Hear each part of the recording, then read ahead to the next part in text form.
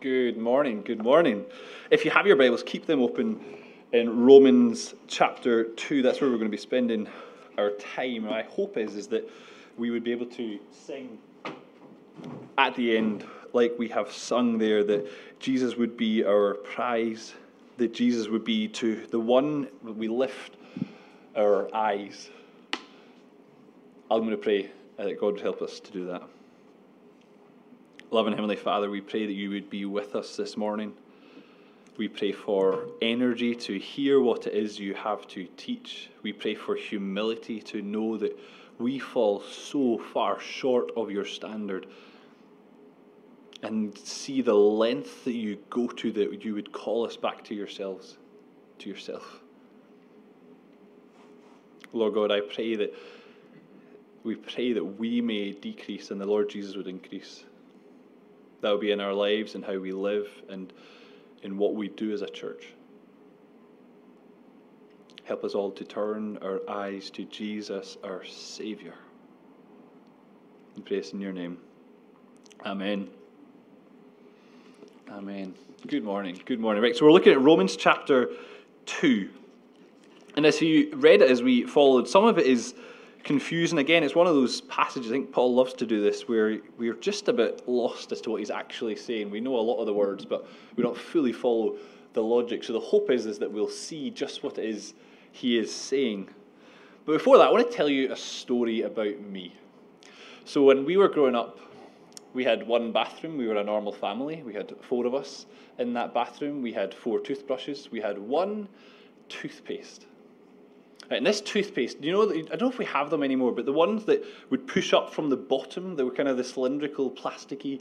I don't know if I'm too stingy to buy them anymore or if they don't go around, but I don't see them as often. But that's what we had in our family. And what I hated about it was the crust that would be left on the outside of the toothpaste. It would kind of be hard and, just in the toilet, the particles that could be catching onto it just annoyed me no end. And I would tell my parents and I'd tell my brother that this was infuriating. Not all the time, but sometimes. And they would say, it wasn't me, and if it was, I'm sorry that happened. Just the idea that someone else's saliva might be getting on my toothbrush annoyed me no end.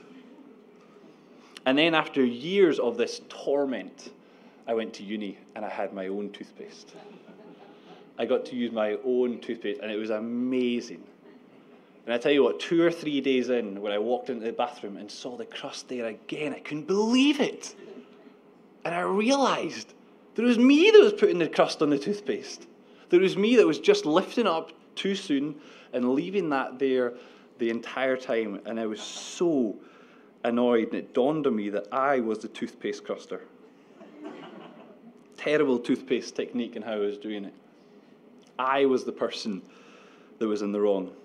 Now that shock is the shock that we're meant to have from Romans chapter 2. That shock of realizing that it's us that is the problem in this situation. That's what we're meant to feel as we come to Romans chapter 2. Between Romans chapter 1:32 and 2 verse 1 is the punch that should come to us. We're going to see that in just a second, but let me just run through the argument of what we've had so far. Paul has this really long argument.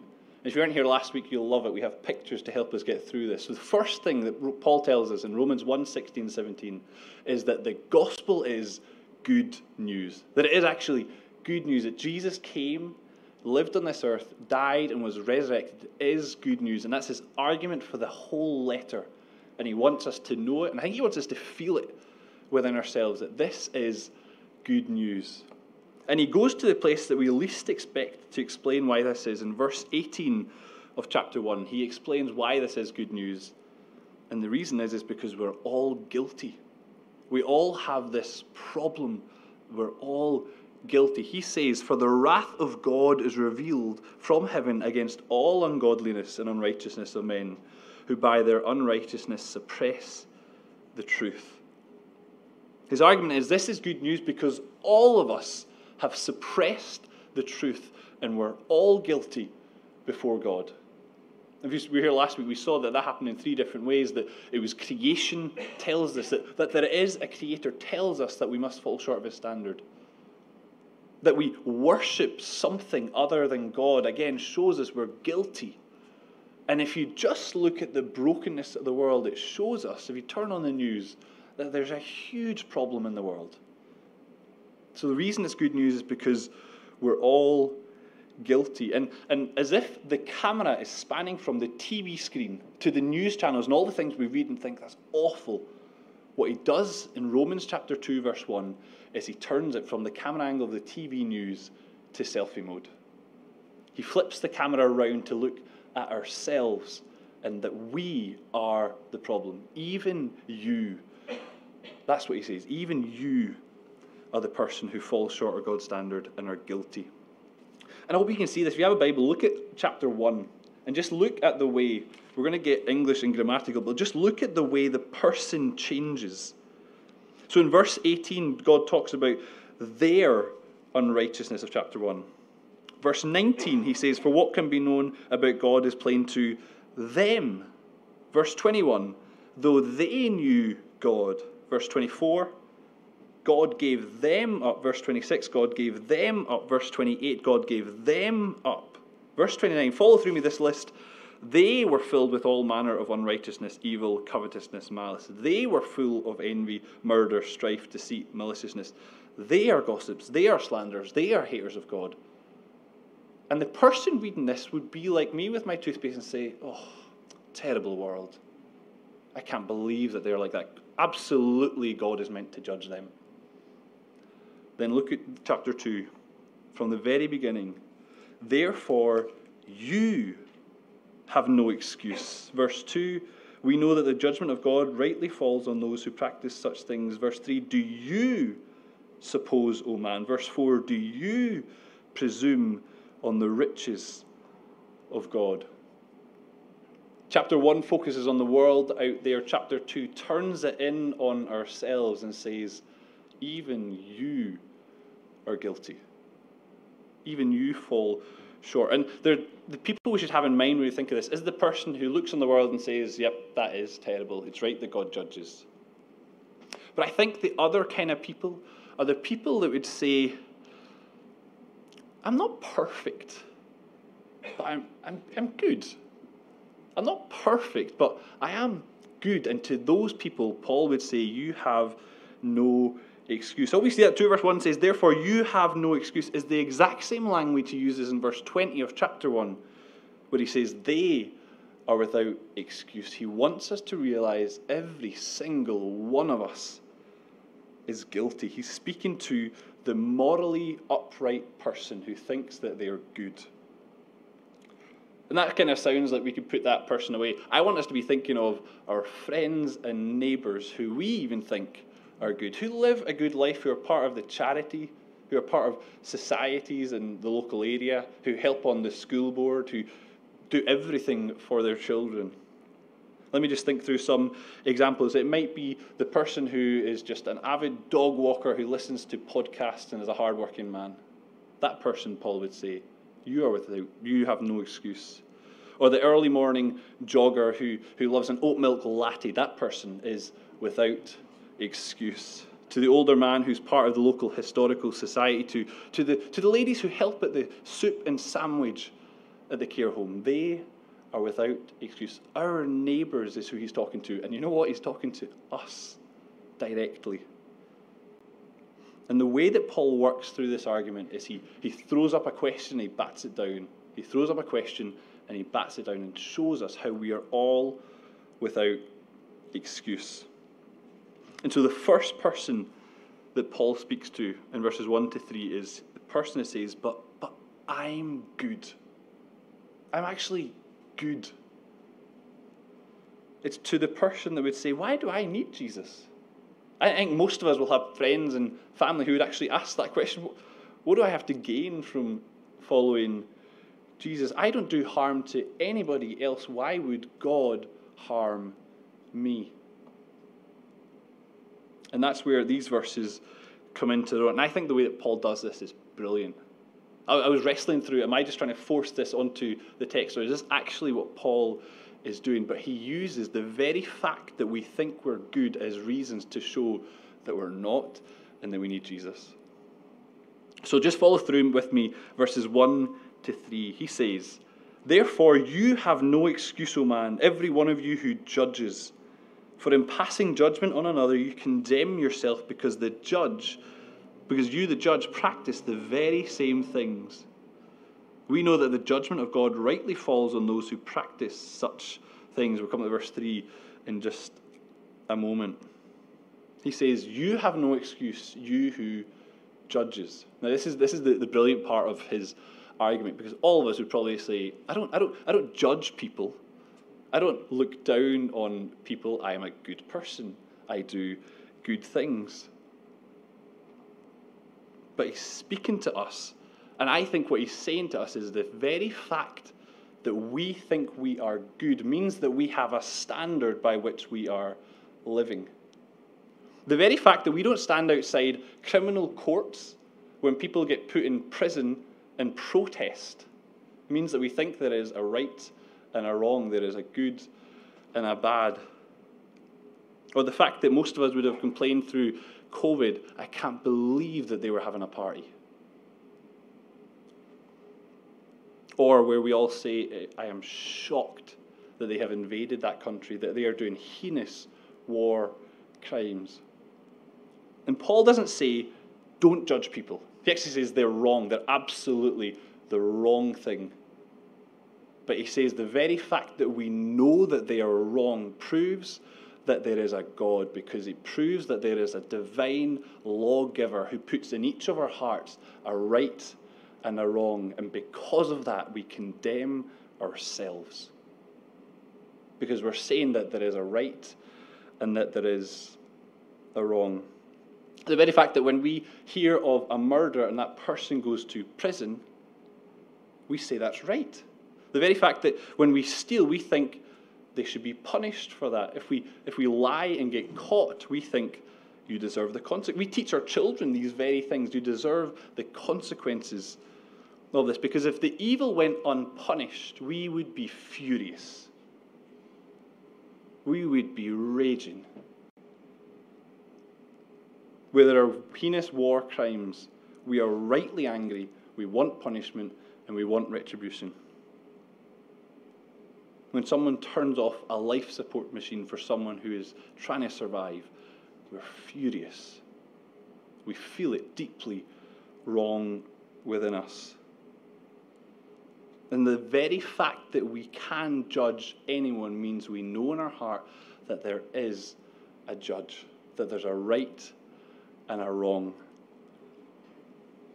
And one of the questions we can ask is, how are we judging this goodness? The person who walks around and says, "I'm good," how are you judging that is good? Because I think we would all say they're better than us, and they're slightly worse than us, and unsurprisingly, all of us land ourselves in the camp of good. Not great, not perfect, but good. And the very fact that we think that there is an objective standard of good and bad means we're all guilty. Because we don't make the standard. If we made the standards, it would be chaos. God makes the standard, the creator, the maker of all things. And he tells us that we all fall short. And it's because in chapter 1, when we're reading that list of murderers, of people who are evil, we think we're not like that. We're not as bad as them. We don't murder. We don't always love like we should. We just have a little hate in us. Or when we say we don't cheat, we don't always love our spouse fully as we should. It's just a little lust. Or when we say we're not selfish, we don't always think of others all of the time. Just a little selfish. We give ourselves that little bit of leeway because we want to be okay. We think we are right. And that's what he says in verse 3. "Do you suppose, O man, you who judge those who practice such things and yet do them yourselves, that you will escape the judgment of God?" God sets the standard. God draws a line and God tells us we've all fallen short. And the fact that we know a right and wrong in our heart proves that it must have been put there by someone or something. It proves that we all fall short. Then verse 4, he moves on to his second objection, where the person says, fine, I'm not good. But you know what? Life's good. I'm quite happy. I'm quite content. Do I really need this Jesus? I might follow God when I'm older and need help. When there's something to gain, or that kind of same question that we had before, what does Jesus give me that I don't already have? I mean, speaking into Collington, Benally, Juniper Green, Curry, Balerno, all of us, this middle-class society can say, what is it that God actually gives us or offers us, or what do I gain from following this Jesus? And that's his response in verse 4 and 5. It's amazing. See this, verse 4. Do you presume on the riches of his kindness and his forbearance and patience, not knowing that God's kindness is meant to lead you to repentance? The whole point of your affluence is meant to point you to God.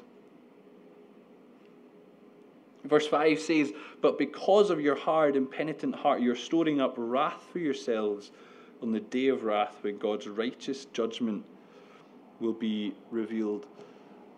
Our cushy, lovely lives are meant to point us to God, to repentance, to realize that we fall short.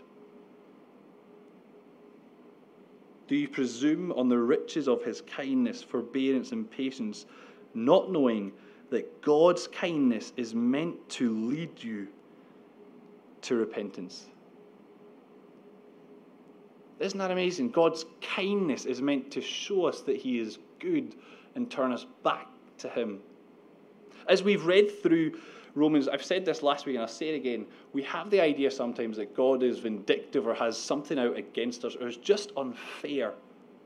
But let me just walk through some of the ways in which he is trying to pull us back to himself. We saw it last week in creation, where we saw the fingerprints of God all around us. Like this big Hollywood sign that points to God's real, God exists, get right with your Maker.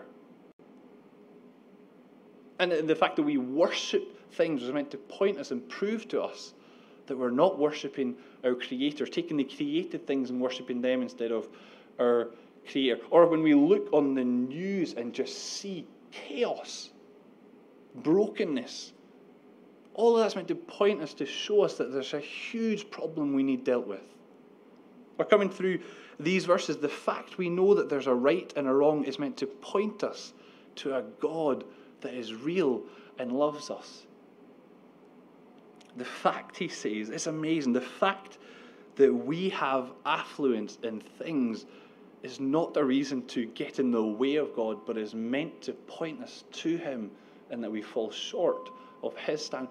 What more could God do to prove that he exists and that we fall short? He came himself, stepped into our story, took our punishment. What more could God do for us? There's not a lot more he could do to call us back. And I think it just shows his character and his love for us. That despite our running away from him, despite our inward Mr. Morality or Mrs. Morality saying, I'm not perfect, but I'm good. I don't really need Jesus. He still calls us to himself and longs for us to know him. He pulls out all of the stops, stepped into our place, took the punishment that we deserved so that we could know our Maker and Creator. In his grace, he tells us that we need saving time and time again. And that's why I think he spends 3 chapters in Romans, in some of the hardest parts of our life, to tell us time and time again, you have no excuse. We're all guilty. And we need a saving. And just the way that the flow of the argument works, I'm just going to speed through the second half, verses 6 to 11. Essentially, the argument goes like this. There is good news. We're all guilty. We need saving, every single one of us. So because the argument is that there is a right and wrong, and because there is a right and a wrong, one day we will stand before our judge and maker and creator. And that's what he's getting at in verse 6 to 11. We've listened well so far, so again, we've got more pictures to help us get through this, just to figure out what is going on. Because what he does, he says, there are two ways to live. There are two ways in which you will do this. He says, verse 6, that he will render each one according to his works. He's going to judge us, each of us, fairly by our works. In verse 7, he says, those who do good, which is seeking glory, honor, and immortality, living God-centered lives, looking at our Creator, we will have life, is what he says. Verse 8 kind of says the opposite. Those who are self-seeking, who are not looking for the truth, who are chasing in unrighteousness. Again, he would say what he says in chapter 1, wrath and fury. Verse 9 tells us trials, distress, that's internal and external things that we do, he calls evil. In verse 10, but glory, honor, and peace is for everyone who does good, because God shows no partiality. That's kind of a line that he's going to come on to next week of God has no favourites. This is where I would compare God to the NHS. All of us lie on hospital beds, the CEO and the person who's on a pension. And all of us get fed the same food. All of us get fed at the same time. All of us wear those same backless robes. He shows no partiality, no matter our background or where we come from. And that means that we will be judged, the person who's come to church their entire life and lived off their parents' faith, and the person who steps in church one time, or the person who hung on a cross beside Jesus and lived a terrible life his whole life, and at the end turned to him. All of us are judged equally, no matter our background. And I think this is the first time in Romans where Paul holds up these two different types of people in the world. There are those to whom life will be given everlasting, and there will be wrath for others. And he's doing it not to condemn us, but so that we might turn back to our God, realizing we're without excuse, realizing we need Jesus, realizing there's only one way for us to be saved. He asks the question, where are you? Are you someone who, verse 4 tells us that we turn to repentance, turn back to God, seek him to fulfill our glory, our satisfaction, our joy? Or are we still chasing the things that we think will give us those things, but just hurt us and harm us time and time again? I don't know if you've ever waited for a TV show to come out and you've waited weeks or months in advance. When it comes, it never is as good as you hoped. And that feeling we have inside of us, we just put on the next thing and we chase after that and we chase after that. God would say that chasing is chasing after created things. Turn to our Creator and Maker. That is where we find our ultimate satisfaction. He asks, where are we? And I'll just close with this. This is just the message for the Christians. What's interesting is the way that we're judged. I don't think he goes against what he's going to say later in the book, that it is Jesus alone that saves. But I think he's telling us that our faith that we have is never static. Verse 6 says, he will render to each one according to his works. To those who do well, eternal life.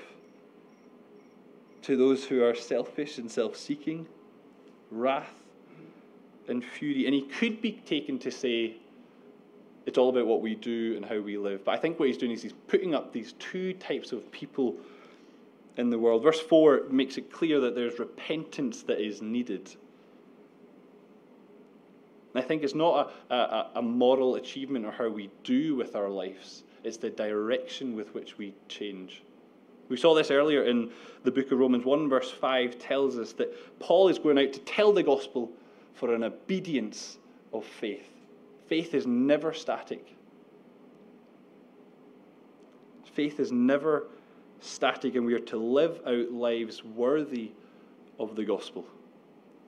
Not that we are judged on that alone. It is how Jesus saves us. Jesus alone is our Saviour. But our faith is never something we proclaim once or believe in our hearts or even stand up here and give our testimony about. It is meant to affect and change our life as we walk out this door, as we walk around Collington, as we walk around and live in our families. Wherever my heart is, my worship, my life, my footsteps should follow.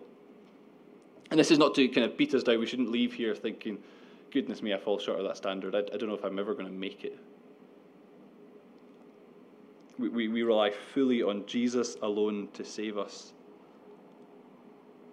And there is proof in Romans that we mess up time and time again. But he's just asking us again, check in our hearts. Are we striving day after day, meal after meal, second after second, for our Lord and Saviour, living out the faith that is within us? And so the question is, where are we? That's the question that he holds up for us, the mirror that we are meant to look into, that one day we will stand before our Maker and Judge. For us, it's to remember that the neighbours and friends that we have, who we genuinely think are good people, do we care that they will one day stand before their Maker? Do we strive for their salvation? And that doesn't mean that we go home this afternoon and we pop a leaflet through the door and we knock on the door and tell them the gospel straight away. It might be long-term building up relationships, but do we care for the people we know and work with? That they are without excuse, even the people who look good. Paul would use that against them and say, the fact that you think you're good shows that you're not. People's eternity lays in the balance, and there are two ways to live. I'll read from Romans 5, verse 6, just to finish, just so that we remember how good the gospel is. Romans 5, verse 6 says this: "For while we were still weak, at the right time Christ Jesus died for the ungodly. For one will scarcely die for a righteous person, though perhaps for a good person one would dare to even die. But God shows his love for us in creation, in the world that we see around us, in telling us time and time again that we fall short. In that while we were still sinners, Christ died for us." He's asking the question, and in Romans 1, 2, and 3, he's telling us we can't do it on our own, and we need a Saviour. I'm going to pray, and then we're going to sing, and then we're going to turn off YouTube after our last song, and we'll take communion together. And in communion we will remember what it does for us. It just slows us down, remembering the death that Jesus died for us, because all of us were guilty. All of us fell short. Every single one of us. And yet Jesus died for us. Let's pray.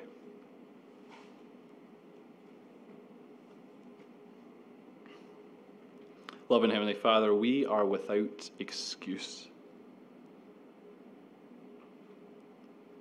Even those of us who think we are good, who deep down within us really struggle with this idea that we're not. Help us remember that when we were at our very worst, Christ Jesus died for us, that we might know you, that we might have eternal life, that we might live in this world with hope. Give us joy. Give us a love for the lost. I pray this in Jesus' name. Amen.